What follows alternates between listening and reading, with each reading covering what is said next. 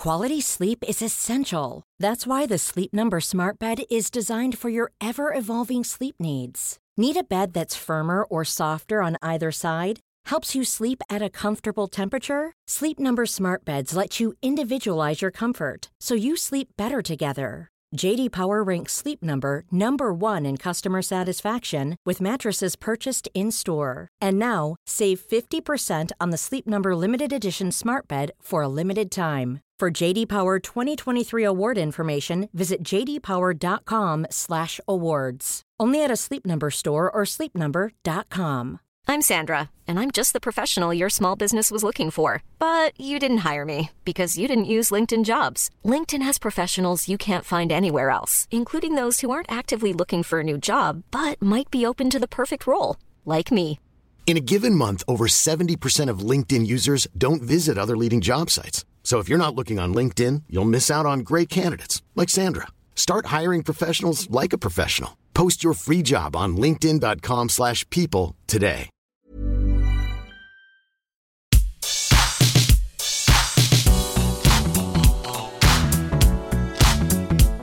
It's the end of 2023 and we've barricaded ourselves into a gaming studio. How is everyone doing? You and Parson, how you feeling? I feel like I'm a member of a live audience right now because you're there and then we're here and it kind of... Oh, maybe you're the live audience. Maybe, yeah, exactly, yeah. Maybe I've attended this show. The audience of one. I was listening to Rise Against audience of one on the way in, so it's all very poetic. Hey. Adam Strawn, how you feeling? I'm very tired, but I'm very good. We had our staff night out last night. We did. I was going to say we sang some songs, but we didn't. Adam Wilborn and Adam Nicholas sang some songs. They did. We bore witness to that. We couldn't hear a single thing on one of the places. No. So Shout out, but also hell no to Rafi's. That was an interesting place. Never again. Never again. Cy White, how you doing? Yeah, great. You're really rosy. Systems operational. The best I've ever been. Fine.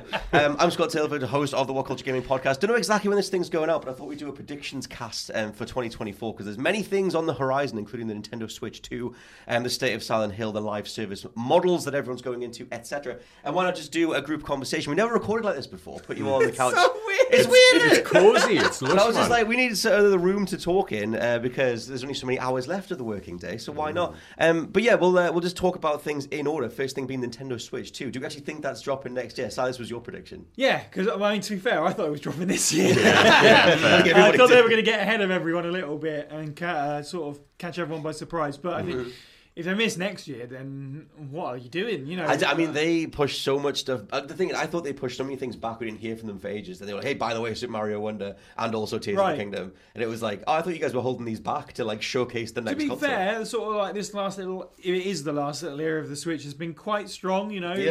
Mario Wonder, like you say, we've got 1000 Year Door re-release coming out, Super Mario RPG just dropped. Like, it's been a low-key, really solid year for Nintendo. Pikmin 4 all the way. Yeah, for sure. But now I wonder, like, there's not so much you can get out of the Switch, obviously hardware-wise, but just like franchise-wise, they've kind of done everything. Yeah. So Switch 2, sometime, it could come at any point, because I think the Switch released in May, I think, of the year it came out. So reveal could come at any time. The console could come at any time. It's obviously coming with Metroid Prime 4. It's got to be the case, isn't it?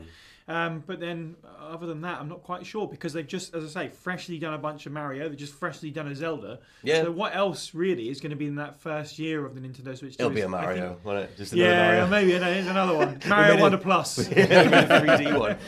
Me and you talked about Switch stuff quite a lot of the last few podcasts. I remember you're not. I think out of all of us, I don't know where you come down on Nintendo, Adam Strong, but I remember you've not got a Switch. And it was like, you know, it takes something pretty big to get you in. Nintendo was an absent figure in my childhood. I mean, like the extent of like my Nintendo involvement was watching the Pokemon anime to the point where I always grew up thinking that the Pokemon games were based on the anime. Right. Because that's how my brain went. The logical way. Clearly it's the anime. Yeah, so I mean, I think it makes sense, you know, the Switch. From where I'm sitting, I'm like, the Switch, it's a great console. It might have some cursed ports. We saw the Mortal Kombat one. The Batman Arkham trilogy. Arkham Knight looks really bad on that thing. Yeah, there was that. And so maybe Switch to, I don't know, I think they've got a really decent strategy going right now. now. Maybe you want them to focus more on the exclusives still, because some of these ports are a little bit iffy. But maybe a Switch 2 could fix that issue. Maybe you could do a version of the Arkham trilogy that would look good on a Switch 2. It's so funny because every new Nintendo piece of hardware is like, maybe this is the time where they're going to do a bit more third-party stuff,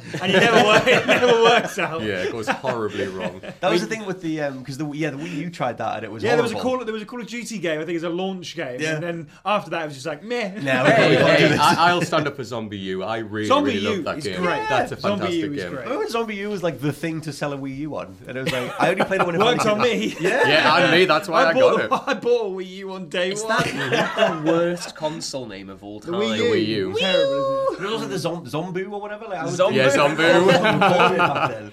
But then there was finally a version on PlayStation, and I was like, "Yeah, this is all right." But you need the tablet Yes. for it, like you need the little map and everything. It's interesting with Nintendo. Like, I've grown up to appreciate them. So, like, when I was younger, I was like Sega Mega Drive kid. Sega. Right. Like, that was me. Sega. Like, yeah, Sega. And then, so that was me. Like, my friends played it. So I kind of had, like, I was familiar with it, but I didn't have it in, like, our household. And then, like, the Wii U kind of, pulled me in for Zombie U or Zombu. And then, but yeah, like, once I got my Switch, I was like, okay. Because, like, really, like, Nintendo now are really known for that. They dominate handheld. Like, they really do. They do it so incredibly well. And right now, like, in terms of competition, I know you've got, like, the new PlayStation, like, handheld that's just recently released, which, there's ups and downs about that in terms of, like, being connected to Wi-Fi and et cetera, having your console switched on as well. And then, obviously, you've got, like, the new Steam Deck with the OLED screen that's just come out as well, which apparently looks gorgeous, but is very expensive. Yeah, Ali refused to get another one. Yeah, I was like, I already did exactly. this stupid purchase once. I Mate, can't you get can it. Exactly. play more Predator Hunting Grounds. In OLED glory. There you go. It's a working version of it. But no, I'm excited for like what they're going to do. Like, do we have any predictions of like what the new things they'll bring to like the Switch? Well, do you like think? hardware. Yeah, like what do you think they'll add on? No, I know think- we talked about it before, where it's like the Switch is such a brilliant idea.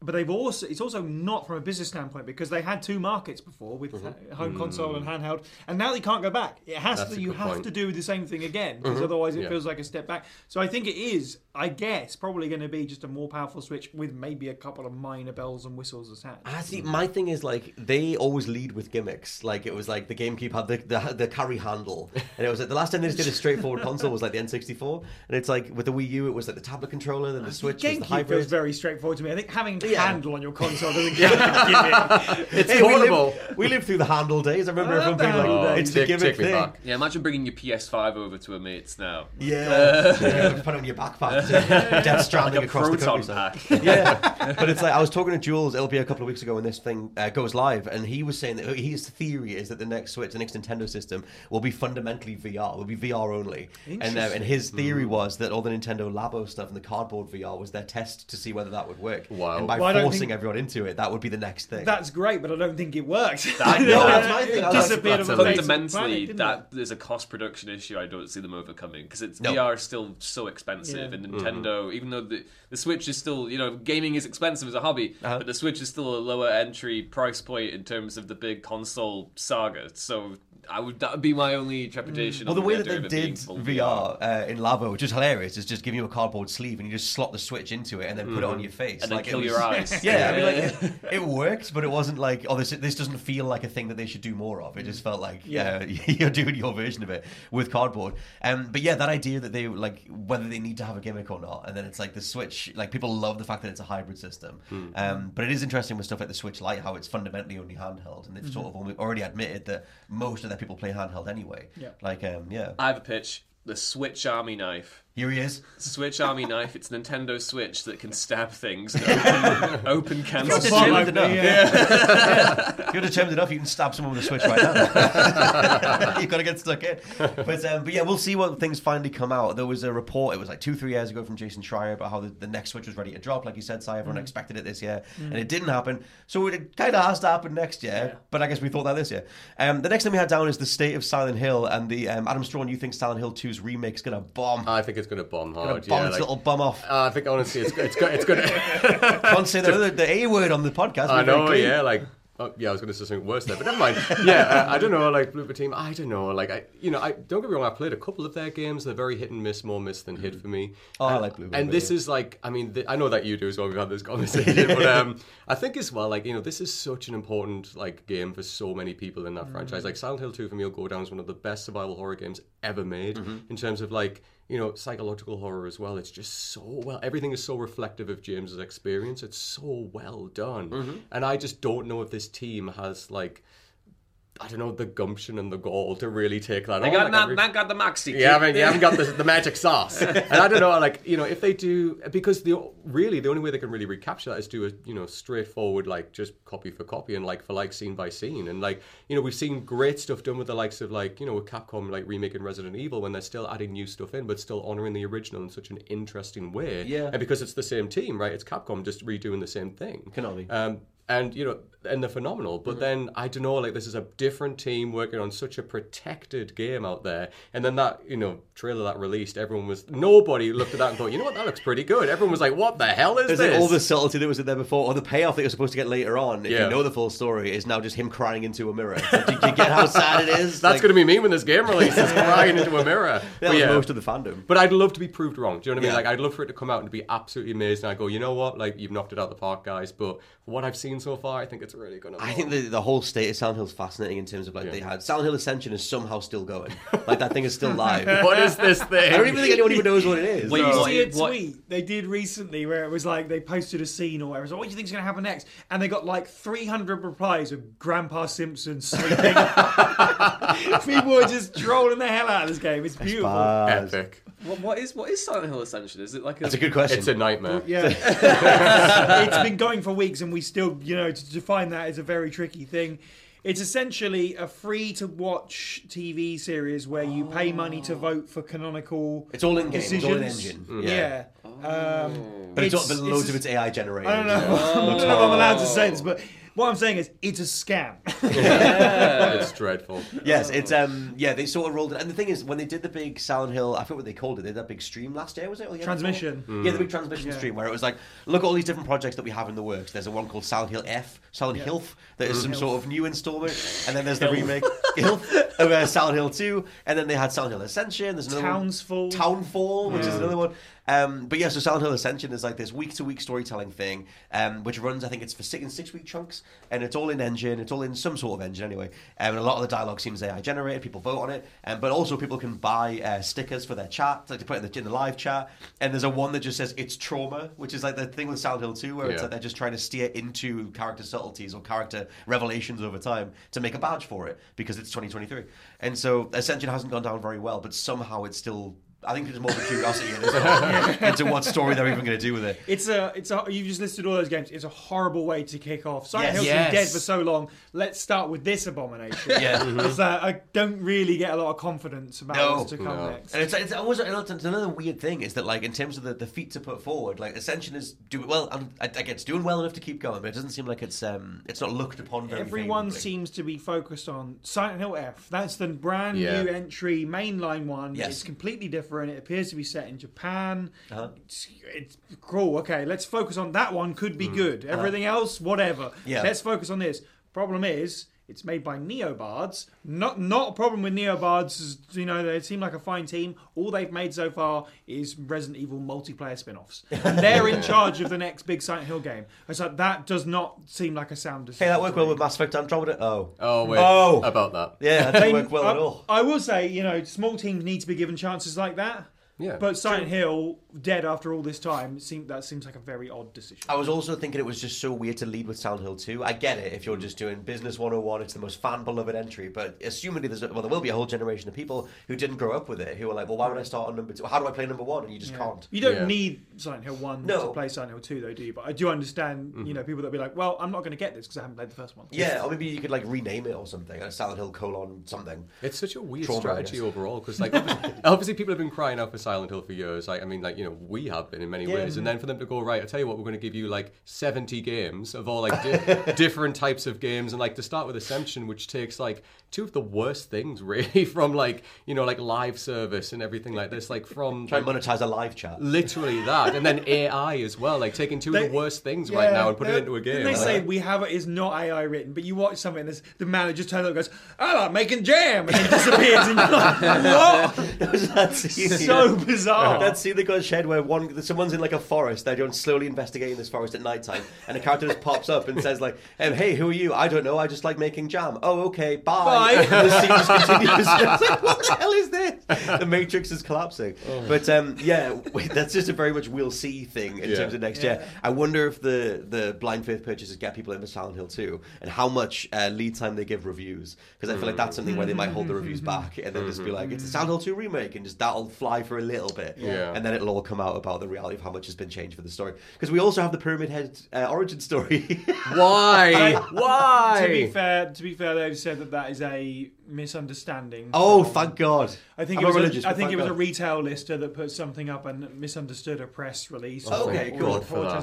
Silent Hill, but to be fair, Silent Hill 2 is a Pyramid Head origin story. Exactly. Yeah. But I think they've come out and said no. Right. Okay. Good. That's something in the right direction, because it was the fact that I wouldn't have put it past them is also pretty indicative anyway. That's the upcoming DLC. Yeah, exactly. Like teenage Pyramid Head, like growing up in Silent Hill. Listening to Evanescence in each other. And emo fringe coming out there. Oh my God, yes. Like eyeliner like on the pyramid itself. I would take that. Yeah. But yeah, we'll see what happens with Silent Hill across the year. Next thing down is just the state of live service stuff. As we're recording this, news just came out that Naughty Dog are cancelling their Last of Us multiplayer game. I think it was just called Factions, but whatever that was going to be, it's now cancelled. And in the statement, it's very, very telling, because they say that they've cancelled it because if they would have to devote too many resources to it, and it would take away from the single-player games that they have in development, which is very much in line with what everybody was saying when the idea of a big, large-scale Last of Us multiplayer game was in production anyway. And it also comes after Bungie's internal review, where apparently they were very much hired as the experts on live service stuff because of Destiny, and they did some sort of internal review with all the various live service games that are in production, and they came away from that saying that Last of Us wasn't ready, it needs to be delayed, it needs to have a lot more work done on it, and now it's been cancelled. And Bungie, their financial results show that they missed their targets by about 40 or 50%. They were like way down, and they've suffered layoffs as well, as many other studios have. But overall, this push into live services everywhere, lest we not forget Suicide Squad Kill the Justice League, is also next year. And I wonder if next year is finally the year that we give up on this overall and just go, hey, stories and gameplay mechanics is the thing. I think the weird thing with this, and we spoke about it briefly before we came on, is the idea that if you make a multiplayer game right now, it needs to be supported with a live service for years and years, otherwise it's seen as not being worth it. Remember when we were like growing up and playing multiplayer games? Yeah, there'd be DLC, but the words live service never really came into it, and the DLC was always really optional. You didn't have to play all the Halo 3 DLC to enjoy Halo 3's multiplayer. You'd be missing out on a bunch of stuff, but it would still functional and it'd still have an active player base or whatever. It's interesting to me that the mental attitude here seems to be that like we need to have a constant stream of content, seasonal content to keep people invested, include MTX, do all that stuff to make the game be justified. And I guess when they're putting that much money into a multiplayer title to begin with, that makes sense. But it is interesting because I think you could have a standalone Last of Us multiplayer game that you may occasionally support with DLC. Yeah. It doesn't have to be hands on deck the entire time. And again, I'm not privy to live service development. I don't know how much stuff like goes into these games. But it seems to me that we're missing that kind of multiplayer game now. We can't just have a multiplayer game. It has to be a 3-year supported. It has to be like live service. Like even Call of Duty back in the day, you'd have a couple of DLC maps, a couple of DLC packs that would come out. You'd maybe get a new zombies map, a couple new multiplayer maps, maybe the odd gun. And now it's like, oh no, we're going to have a constant stream of season passes where you can unlock all this stuff. It just seems very, very weird to me. I wish that they would lead with the simplistic thing. Just get the multiplayer mode out there, see if people like it, and maybe you monetize it afterwards. Like, it was funny seeing Nintendo realize that everyone still loves Mario Kart after Mario Kart 8, where the sales for that, the Switch version was so high that they were like, oh, we're not going to do Mario Kart 9, we're going to push that right back, and we're just going to do track packs for Mario Kart 8, and they've done that for the last like 2 years or whatever. And some of that could be pandemic related in terms of like turnover, but I love that. I love them just acknowledging we don't need to do this big like the next thing or drag it out, we can just do this thing instead. And that's something that I just wish more studios would do. Just get a cool gameplay mode out there, and then just see what you want to do with it afterwards. Like you said, you don't need to lead with years of stuff. But ultimately, the sad part of this is that we're not getting a Last of Us multiplayer game at all. And it was a weird little niche thing anyway. But the people who liked Last of Us multiplayer, like me, it was a cool mode. Factions was really cool. I want to see more multiplayer like that. And that's the frustrating thing about this, is that I totally understand it makes sense for Naughty Dog as a studio if they think that they need to allocate their resources to make sure that they'll have more, award-winning single-player experiences, then that makes sense. but it is kind of frustrating that they've spent this much time already on a Last of Us multiplayer, component. It'd be a really unique space. We keep on talking about how much PlayStation has been arguing that they're going to miss Call of Duty when it goes to Microsoft, and yet haven't been investing. Well, they have been with the trying a acquisition little of bit, Bungie or whatever, but they've not got their unique multiplayer thing down yet. And while I'm not arguing that Last of Us could be that, it is one of their most popular PlayStation-branded IPs. Oh, yeah. It's kind of daft that they've not been able to make this work, and if they thought that they couldn't make it work and they have to choose between two things, put more resources into Naughty Dog so you have a live service component of the studio, so all that work doesn't go to waste. It really frustrates me. And also, they really were leaping before they could stand up in this case. In terms of they had it at the Game Awards. It was alongside the Last of Us Part 1 remaster announcement, but it was still when doing Last of Us multiplayer, they had the key art for it, and there was some story stuff leaked for it in terms of the setup. You were a bunch of characters in a mansion looking after it, going out on missions and coming back and everything. And so it seemed that they had the grounding for it. But yeah, overall, I think that the live service push from bigger studios is largely going to go away. I feel like the only live service games that are being maintained are the Among Us's or the Fall Guys. It's things like that. You've got the bigger ones like Call of Duty and Halo Infinite's had a hell of a resurrected time across the last couple of months. That thing's actually phenomenal at the minute. But still, overall, I feel like everybody doing it all at once. Most of this year, and especially with Suicide Squad being pushed back, there was a general acceptance, I think, from most people, or to say we don't want this and we're not going to play all these games. And I wonder if 2024 is just where that all kind of comes out. Especially on Sony's side, the amount of games they've got in the works, like Fair Games and that Cash one. I forget their name. There was 4 or 5 they announced. Helldivers 2 was another one. I'm looking forward to Helldivers, though. Okay. That looks like a fun little co-op time. Yeah, I'll be amazed if that... that looks solid enough gameplay-wise. I wonder if that ends up being a one-off. But, Si, what do you think of the live service approach going into next year? I hope you're right. I like how you framed it as is it the year that we give up on it? It's by we, do you mean the industry? Just the average person, I don't care. And so you doubly part give of up that we. In terms of the Last of Us thing, I didn't play the online mode previously, so I don't know. But I only ever heard good things, and it is odd that they have sunk that much time into it and cancelled it, because it's the only game I think we knew about first party wise from Sony next year. We've gone from 1 to 0. Obviously, I'm sure there are going to be games that we just haven't been told about, but it is really odd. This is a worthwhile very pivot. Strange time. Yeah, this is a worthwhile pivot to bring in, the state of Sony going into next year, because they doubled down so much on the live service stuff, and a lot of that. I mean, it's just my own thoughts on it, but my approach, my opinion on that was that it was the Jim Ryan approach, where it was a very cold, naked, business-like approach to it, where it's live services are the thing. That's what the kids like. Look at Fortnite over there. We should have 5 of them and greenlight 5 different live service projects. Yes. All the trailers bombed on YouTube. Nothing went well. And you've got various veteran staff members leaving or being fired. Now The Last of Us isn't happening. Jim Ryan's stepping down next year. He's announced his retirement. I don't think any of that initiative worked whatsoever. And I think it'll take probably all of next year to recover from that in terms of getting more irons in the fire that are more single-player related, and go from there. But Adam Straw, what do you think? Oh God, I hope it dies. Seriously. I mean, I think what's really important from this year is that it's such a reflection on, if you let developers just do what they are good at without forcing them to do something which is recapturing, Fortnite or whatever, then it really shows their hand. So, we've had Alan Wake 2 right now, which is a game that we haven't had like that, a game like that in so long, and yet it's done so incredibly well because it's doing what they do best. It's not going to live up to creating some type of wild live service, which realistically no one cares about. And, and the same with Baldur's Gate, I keep hammering on about that game, but it's such an important game for the industry, which shows you don't need that to make a really, incredible game that a lot of people love and does incredibly well. We see it all the time, a sad state of affairs when we talk about Anthem before, right? BioWare pushed into trying to make a live service game that failed miserably because they're not that type of studio. And I'm not saying they could never do that, but I'm just saying for companies to come along and be pushed in that direction, it just doesn't make sense, and it shows its hand. And then we've got the Suicide Squad game obviously coming out later on. God knows what that'll look like.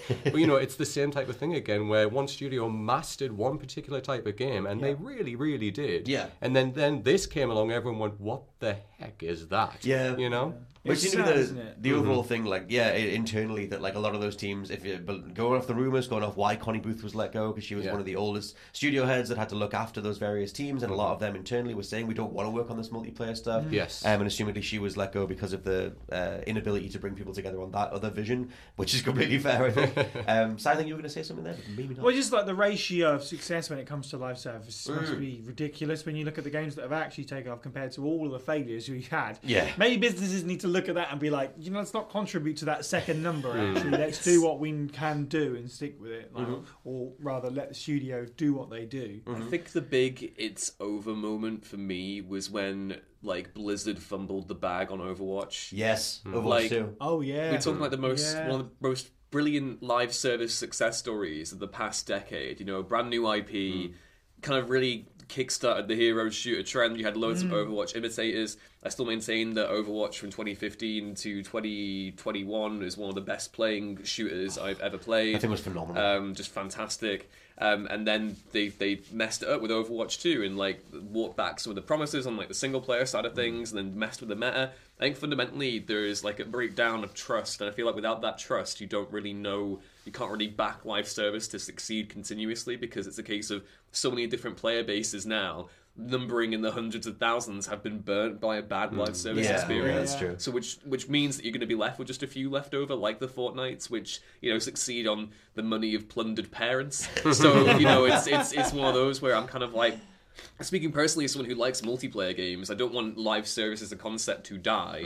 But I agree with you, Adam. I think you need to stop pushing studios in that direction if they come from a different background. That's not to say that studios can't be, versatile with their genres or whatever, but certainly, anyone who's played the Arkham trilogy wanted a new Batman Arkham game or a Superman game. They didn't want to, jump around and swing around and just shoot Snaps things. for that. Shooting glowing weak spots for hours on end. I want to do that in House of the Dead too. No, Shout out to the two of you getting the high score in House of the Dead. Oh, honestly, that was a trip down memory lane. I loved every second. The voice acting was horrendous. I always was. Honestly, That's but the best thing about it. it melted my heart though. Gabriel. Honestly. Yeah, Goldman. Goldman. And even Goldman's mouth moved and nothing came out. And then later on it would speak as it was off camera. I Genius. miss when facial animation was just the head would judder a little bit. The original Metal Gear was just Snake head banging for a bit. And that's why the original Resident Evils are so good, because it's always the same arms Moving your reaching arms out. giant plate. I'll go look hands. for her. You go find us a way out of here. Just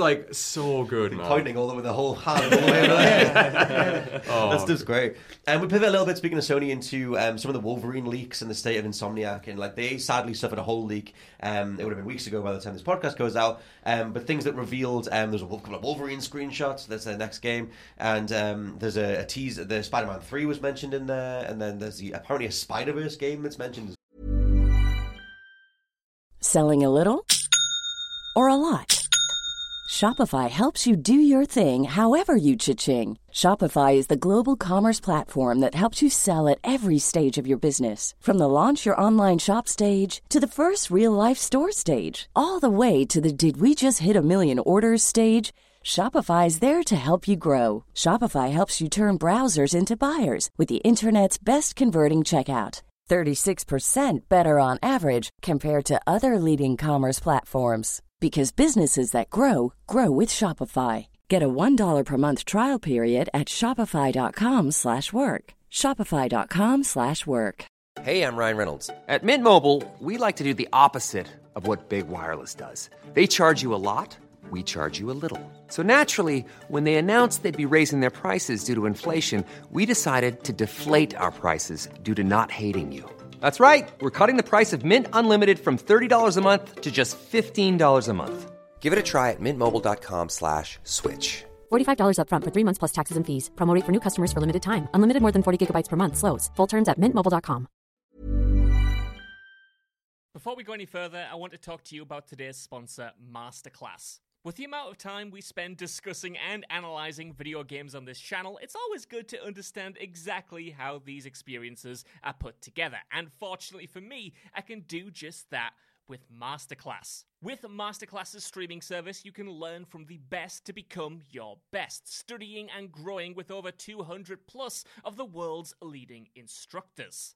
For me, I've been having a blast using a class on video game design by The Sims creator Will Wright to find out exactly how game mechanics are designed around player psychology, as well as learning how important playtesting is to shipping the titles that you and I both love. But it hasn't stopped there, as I've also been brushing up on my practical filmmaking skills directly from my favourite movie director Martin Scorsese, as well as trying to get back in the cooking game with Roy Choi's amazing course on intuitive cooking. Seriously, my kitchen is a mess, but my belly has never been more grateful. For just $10 a month, an annual membership with Masterclass gets you unlimited access to courses on your phone, computer, smart TV, or even via audio-only modes. Even better, every new membership comes with a 30-day money-back guarantee, and 88% of members feel that the service has made a positive impact on their lives. And to put the cherry on top of that cake, right now, What Culture Gaming listeners get an additional 15% off any annual membership at masterclass.com/gaming. That's 15% off at masterclass.com/gaming. What's that? You want it one more time? Well, that's the URL, masterclass.com/gaming. Right, now I'm going to watch Tony Hawk try to teach me how to ollie properly. I'll see you all soon. Well, which ties into an Easter egg that was in Spider-Man 2 as a game. Ewan's got his head in his hands. What do you think? I'm so sick of the multiverse, man. Same, it kills everything. Like, if we're talking about like Suicide Squad Kill the Justice League being a game that looks like it was envisioned 5 years ago and is now out of date. Yeah. If Insomniac are genuinely working on a Spider-Verse game that is due to release in something like 2026, 2027, I know we've got another Spider-Verse movie after the most recent one coming out. Not next year now. I think it was delayed as a result of the strikes, if I'm not mistaken. Yes, yeah. I think we're going to be completely burnt out and fatigued on that. Even with Spider-Verse Riz going for it, I do not want to see that. Spider-Riz. I'd much rather they just focus on what they're doing in terms of how they built their own Marvel universe and stuff. I do think Marvel's Wolverine has a really good chance of coming out next year, just plainly because it's Wolverine's 50th anniversary. He was created in 1974. 50th anniversary celebrations, that would make a lot of sense. And it just kind of made me think of back when we got Marvel Spider-Man in 2018, and you had that great year for Spidey in between. It was the Spider-Man game, Spider-Verse came out. I believe there was Avengers as well. So maybe the stars were aligning for a Wolverine game launch at the end of next year, maybe, or maybe they'll ride that anniversary buzz into the following year. But I would hope to see that, and yeah, I'm looking forward to some Wolverine action. There were some Wolverine action figures that were announced yesterday by Hasbro, and one of them is Patch with the eyebrow, with the eye patch on, and I'm kind of like, if I can get a suited Wolverine with an eye patch in Insomniac's Marvel's Wolverine, I'll be very excited. We should say, speaking of costumes, that he has the orange, yellow, tan costume in the leak, which is a very good pick if you're doing a new age Wolverine costume for the masses. Yeah, I have such a conspiracy theory with Sony's approach to Spider-Man, where I think that they are just being corporate overlord 101, and they have this idea of everything being multiversal. Do you think Madam Web might come in? Maybe. With the line, the famous line. Depends if she's died in the jungle or not. But every move that they're doing, and I thought they kind of speed ran the progression to get there in Spider-Man 2. Is that Spider-Verse Easter egg felt random and just kind of not in line with the tone I thought they were setting up in that entire canon. Kind of the same with some of the stuff that you do where you're jumping to different locations by warping through portals and stuff. Where I'm like, I get you need to set this wider universe up, but at the same time I didn't think you were going to do one. I thought it was a very specific thing. But I feel like you have Sony going okay, what do we have the rights to? How do we get as much money out of this as possible? Let's greenlight all these different movies like the Madam Web movie. And there's still other stuff coming, right? Like Silk and whatever. There's Silk. Silk was... Again, spoilers for Marvel Spider-Man 2 if you haven't played it and you're looking forward to it on your Christmas list. There's a reference in there. Yeah, there is a reference to Silk in that game. There's Kraven the Hunter coming out with Aaron Taylor Johnson. Those things are so nakedly, brazenly cynical that I kind of have to applaud them for it, because it's just like, I know, everyone knows what you're doing. And it's really, really funny. They're going all in. I would just hope that it's one of the few remaining superhero genre bright spots in terms of wider media right now. I would hope that Insomniac are able to resist temptation, because I know the multiverse is fun, and Spider-Verse, those movies are some of the most acclaimed animated films of the past 20 years. Yeah. It makes sense that they want to get in on that, but I sincerely hope that is a case of early nonsense. I can't see them doing that. And to be honest, after we get Spider-Man 3 and after we're done with Wolverine, I would hope that Insomniac maybe go and do something original again. That's the thing, because they're becoming the superhero studio. Like, they got Spidey, many Spideys, and then they've got Ratchet and Clank in there somewhere. But then obviously the next one's Wolverine. Assuming that probably crosses over, and then maybe you do Avengers stuff. You know, it'd be hilarious, but also dreadful. You know how, like, in the news recently there was all that hoo-ha about Robert Downey Jr. coming back as like Iron Man potentially. Can you imagine if he came back at the end of one of these games, voicing Tony Stark in the game, and he was like, "We're putting together a team," and like literally that was the joining. And just time repeats all over. Can you literally, because we're in a time now when things just repeat. I mean, this would be awful, and if it does happen, you heard it here first on this podcast. But honestly, just no. But I will say though, like the idea of a Wolverine game, if they really go all in on it and really knock it out of the park, would be incredible, because we've had a decent Wolverine game in the past, right? And I really think like Insomniac, have the framework to make something really incredible there. And it would be interesting, like, if other studios as well picked up like some of those solo adventure, like give me a Wonder game, I'd be all over that bad boy, playing as that witchy badness. But yeah, I think there could be some really...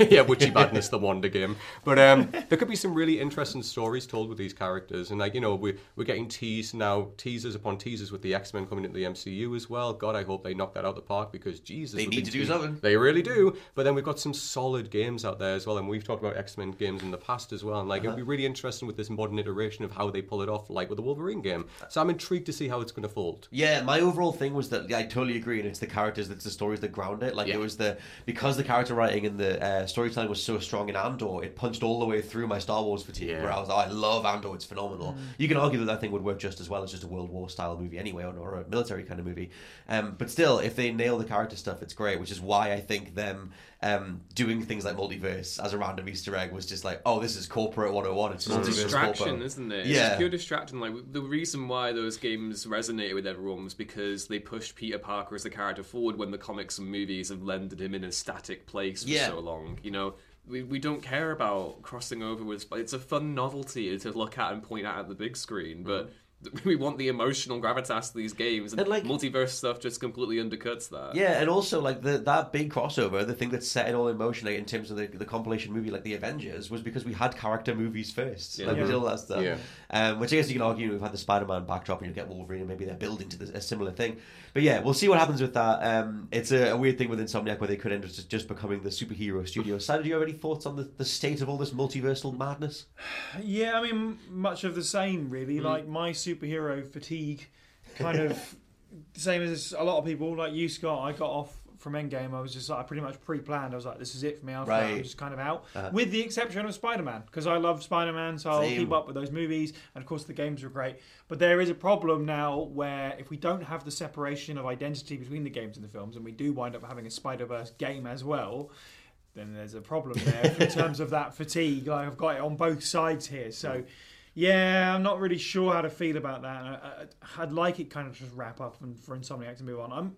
I'm optimistic and interested in the Wolverine game, despite not being necessarily a Wolverine person, but Insomniac have my trust, and I'm very interested to see how they handle that, because clearly it's going to be very different. That said, despite being quite anti-leak, I had to laugh about the Wolverine leak, because I'm sure, I imagine, Hacker Man, like, leaks are hard to do. Like, I've got to go undercover, putting my reputation on the line or whatever. Yeah. What did Put you your leak? thick glasses on your moustache. Yeah, exactly right. And they leaked like 12 by 12 pixel images of nothing. Like, great. I didn't get anything out of it. It was the threat that they were going to de-pixelify them or something, potentially. I can't remember. Oh, really? I think it was like, we've got, this is in low res, but if you keep this up, we're going to release it in 4K. Oh, no. It's like, genuinely, it would have been like, if we hadn't known they were working on a Wolverine game, then it would have been like, wow. It's like, well, yeah, they're working on a Wolverine game, so that's what it is. But it's like them thinking they can hold the studio hostage. Like, as we're recording this, I think that's still ongoing, whether they're still investigating it. And the hacker teams are like, you've got to pay us, so we'll leak everything. Or whatever. That won't work. It never has in the past. It's like the GTA thing. It was the exact same thing with GTA 6, and those guys went to trial. Yes. So it's a case of like, well, we know the precedent here. You want to mess around with video game companies? It's like, how do you think you're going to get paid? Like, just you use PayPal? Like, someone's going to come with you? Case full of money, like, it's not going to work. Big bag with a $sign. Oh, that'd be amazing. Sneak it in with it. Here's your simoleons. But it's like, yeah, we'll see how that stuff shakes out. Insomniac are one of my favourite studios. I think they are like the best studio in the world right now in terms of the amount of stuff they turn over and the general level of polish. I thought Spidey 2, obviously had its moments with polish. Some people had that weird little cube glitch. Oh, we love Tokyo Spider-Man. Yeah. And there's like a few little things like that, which is quite surprising from them because everything else to now has been bang on. But to me, that points to that overarching corporate thing of trying to stretch them even thinner. This goes back to what Sony needing more games. Yeah. What I would like them to do is to give Jak and Daxter to Insomniac. Oh, that'd be fun. Just saying. I love Jak and Daxter. I would take anything that was. If there's a studio that you would trust it with outside of Naughty Dog, it's Insomniac, I think. Yeah, same. It's time for Gex the Gecko to return. He is coming back. Yeah. What? Yeah. It's only a remake for now, but they're remaking. What? I can't think what you call. The team that bought the rights, but they announced a few remakes, and it was like Gex and a couple of other old school games. The Gex team. Yeah, the big G's themselves. But yeah, we're getting Gex in 2024, so you can add that on as well. GTA 6's second trailer is worth chucking in, because if you look at the cadence, I've been using the word cadence quite a lot recently. It's quite nice. But using cadence of the release of the previous GTA trailers, it's always been a year in between them, and it was with GTA 5 as well. And so the prevailing thing at the minute is that we've got the Lucia trailer the other week, a month ago, whatever it was when this comes out. And the assumption is that we'll get a Jason trailer at some point in 2024. General thoughts on GTA 6, even though we've talked about it quite a lot already? Quite excited. Yeah. Quite excited. Editing videos on it has made me go back to play GTA 5, which has actually just increased my excitement. How are you finding GTA 5? I'm enjoying it. Yeah, I haven't touched it since, isn't it? I haven't touched it since it basically came out, to Right. be honest. So it's nice to go back into it and just, cruise around. And Yeah. it's one of those things where it's like Rockstar don't miss when it comes to characters. Like instantly you have a touchstone with every major character. And it's, yeah, I'm just really excited to see how they do that again with GTA 6 and the lessons learned since GTA 5. It's been a full 10 years, of course. So, I'm quite excited. I'm so curious with GTA 6 how it goes in terms of the general conversations around it. It feels like it's been this omnipresent thing since GTA 5. Yeah. And it's like now we finally got the trailer. It's in record numbers. At the time of recording, it's like 110 million views or something on YouTube. And is it just so omnipresent that discussions on it and coverage of it is just no one's that bothered about anything other than the official trailers, because it's such a bygone assumption that you're definitely going to buy it. Who's not going to buy it? Oh, God. Like, yeah. yeah. It's all right. We're a year, maybe two or whatever out. We all can say with a certain degree of confidence that this is going to be the game that makes the most money ever. Yes. Oh, yeah. And probably Like, day one as there's well. no question. Yeah. It's like, this is it, Like if Or anything's... supply issues or Yeah. something. Yeah. GTA 5 did. That's a very good they point. just fixed the PS5 supply stuff. What if this ends up upsetting the production? There was like people when the trailer came out being like, "Oh, I hope this comes out on the PlayStation 4." I had people being like, "Oh, I better get a the new PlayStation Xbox. 4. just struggling, just screaming as you turn it Can't on. wait for the Switch port, mate." Eating a hamburger in GTA 6 and watching my PS4 go up in fumes. God.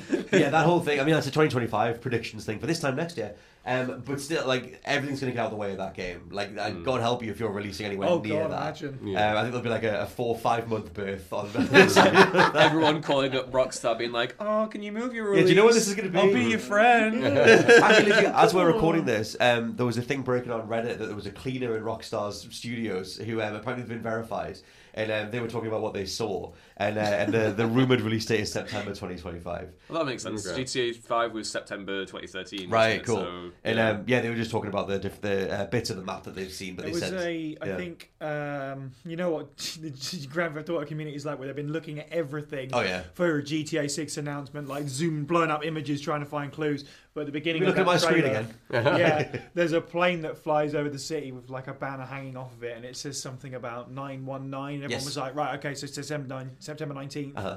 So that that kinda falls lends it to vaguely it. in line with that. So that thing's because could genuinely be a hint. That's Yeah. it's also a religious meaning thing. Of I was like, gonna- well, that- is it? redemption. Yeah. in real life, that number, that 919 thing is specifically because in real life, Florida or whatever, there's something called 1010 or something. It's some company or something, so it's a reference to that.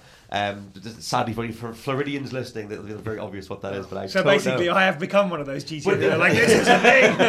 It's only September 19th. Ignore everything else. But that's a 2025 thing. But I think we'll get one more thing, probably close to this time next year for that. Yeah, Final talking point for now is the game Exodus, which is coming from Archetype. They're a studio made up of loads of ex-BioWare devs, which has been a long time coming. We talked quite a lot just before about forcing single-player minded people to make multiplayer stuff. Very much what happened with Mass Effect Andromeda, what happened with Anthem, and it seems like, and I don't know every individual member of the team that's left over the years, but a ton of old school BioWare devs have formed this team called Archetype, and they revealed a trailer called Exodus over at the Game Awards. It was the one that Matthew McConaughey is heading up, and it just seems like he's the director. He does everything, bringing it all together. But it seems like that this is a return to old school BioWare. The things that are all over the trailer and the press releases are that these are the members of old school BioWare that brought Knights of the Old Republic together, and so I think this is going to be a whole thing. Maybe not necessarily across next year, but a lot of old school studio identities. I think they'll come back, but it'll be from side studios. You see it in general anyway. But I'm sure you're very excited about this. Oh, I am all in already. Like, same. This is literally my jam. Like, they're saying all the right things, obviously, and like, you know, Drew Karpyshyn being back for me is like an instant win. Yes, because that man can just write anything and I'll read it and I'll play it. You know, like as I said to you before, like Anthem, you know, like had so much disaster around it because hey, it was a terrible live service game, but the writing behind Anthem was actually solid. Like the story and the world that was built was actually really good. Yeah, it was fun. It just, you know, you just didn't get to see a lot of it because it was like go out and collect these things and then bring them back. You know, like live service crap. But no, like I am really excited for this. Obviously, there's some great talent that they brought back in. I should say, like ex-BioWare people working on KOTOR and things like that. They're great titles. Drew Karpyshyn for me, as I say, a fantastic writer. Obviously, you know, heading up the main kind of world of Mass Effect as well, which I'm really, really excited to see what they're going to do with this. And then Matthew McConaughey, man, like one of the coolest. If we don't get an all right in this game, then why even bother? He's changed that to pew pew pew. That's how that went down. But no, I'm super pumped to like definitely hear more about the game. Obviously, to see like more of it as well, just to see like, you know, what type of world are we going into? What are we building up to? Like, what are we building out to? I'm just, to hear like about new IP like this from people that are so incredible who have worked on IP like in the past, have done original things and worked on established IP, but have still done original things like with KOTOR. Like I'm just super pumped, man. I'm so excited. I'm hoping that they take whatever lessons they can from the more like action focused side of BioWare, like the way that Mass Effect 3 started to play, and you got more of that in Andromeda, and obviously especially in Anthem. But I always thought Anthem like played well enough in terms of the raw gunplay. And it's like if you can get something that is dialogue driven, conversation driven, character driven, but then when you're on mission, it's nice and chunky and responsive and stuff. Right. There's a way to actually do that, which like you wanted to hope that's what they were aiming for years ago, but it was just way more live servicey and just very repetitive in terms of the mission designs and everything. But I guess general thoughts on the old BioWare coming back. I'm interested. I have a bit of a problem getting into Western RPGs. I found BioWare Bethesda, it's hard to keep me stuck in, but you get the balance right that you just said, and what we've seen of it. It looks like they were like, here's some gameplay stuff, which is always nice. Yes. And that's a nice... So at the very end of the trailer, it was like tons of CG, and then like right, it's like, 30 seconds wow, of what is this? Gameplay, you know. So that's nice. So leading with action stuff, obviously that makes the most sense to start with that. But it did get my attention in that sense. Yeah. And especially because, and this is sort of, I guess, kind of a sidebar, but I am deeply cynical now about video game trailers because we've had several, kind of recently, we had the new Mass Effect thing, and now there's a lot of talk. It's like, well, I wouldn't get too excited because it's not coming out till 2028 or whatever people were saying, you know. And Elder Scrolls 6 revealed that everyone got pumped for about 10 years ago. And I'm like, why are you getting excited? It's definitely not coming out. We got a logo, guys. And that's the way it's going. Like some video games now are getting announced 6 years in advance. Yeah. So when you get a trailer like that, it goes like, it's a brand new IP, you've never heard of it, it's from people you trust, and also we've got some gameplay at the end, so it's definitely actually in production. Yeah, something's actually here. Something's coming together. Interested. Yeah, I would say. I think that was my thing. It's definitely the old school BioWare thing that got me in. Did you check this trailer with the Game Awards? Yeah, I mean, I'm looking forward to it. Like you both, I'm a big fan of like old school BioWare. Like pre-Mass Effects, I couldn't really get into those games. I know it's sacrilegious. But I'm fed up with the stunt casting. Like, what is Matthew McConaughey doing here? Right. I find his whole shtick really boring. And I'd much rather they just did, like, they didn't have to go. We had that conversation. Maybe you can kill him, you never know. Yesterday as well. Yeah. Maybe you could. Maybe if the game makes you play as him, you'll just run him off the nearest cliff. Just kind of, I'd rather, it just feels like it's more cyberpunkian, like, meme actor. We got actors and thing, and I'm just sell the game. Yeah, that's fair. Yeah. Especially with in that same award show, all the stuff happened with OD, the game OD, and Hideo Kojima, and look how many people I've got. Yeah, that's a whole thing to sort of explore across the year as well. I mean, I put Exodus on here. We don't think we have a definitive release date for that, but assumedly we'll get more from it next year. And it seems pretty far along in terms of the trailer, even though it did lead with CG stuff. When they did show the gameplay, it looked really solid.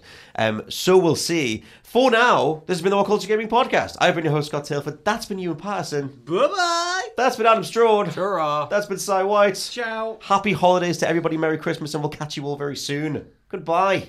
I nearly waved. Wait, we should do a choir. We're all singing different songs.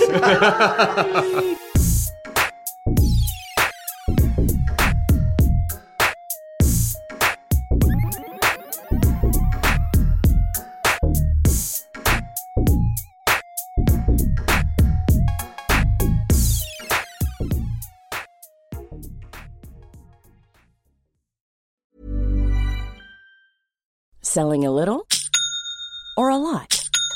Shopify helps you do your thing however you cha-ching. Shopify is the global commerce platform that helps you sell at every stage of your business. From the launch your online shop stage to the first real-life store stage, all the way to the did we just hit a million orders stage. Shopify is there to help you grow. Shopify helps you turn browsers into buyers with the internet's best converting checkout. 36% better on average compared to other leading commerce platforms. Because businesses that grow, grow with Shopify. Get a $1 per month trial period at shopify.com/work. Shopify.com/work. Hi, I'm Daniel, founder of Pretty Litter. Did you know cats tend to hide symptoms of sickness and pain? I learned this the hard way after losing my cat, Gingy. So I created Pretty Litter, a health monitoring litter that helps detect early signs of illness by changing colors, saving you money and potentially your cat's life. Pretty Litter is veterinarian developed, and it's the easiest way to keep tabs on your fur baby's health right at home. Go to prettylitter.com and use code ACAST for 20% off your first order and a free cat toy. Terms and conditions apply. See site for details. Planning for your next trip? Elevate your travel style with Quince. Quince has all the jet-setting essentials you'll want for your next getaway, like European linen, premium luggage options, buttery soft Italian leather bags, and so much more. And is all priced at 50 to 80% less than similar brands. Plus, Quince only works with factories that use safe and ethical manufacturing practices. Pack your bags with high-quality essentials you'll be wearing for vacations to come with Quince. Go to quince.com/pack for free shipping and 365-day returns.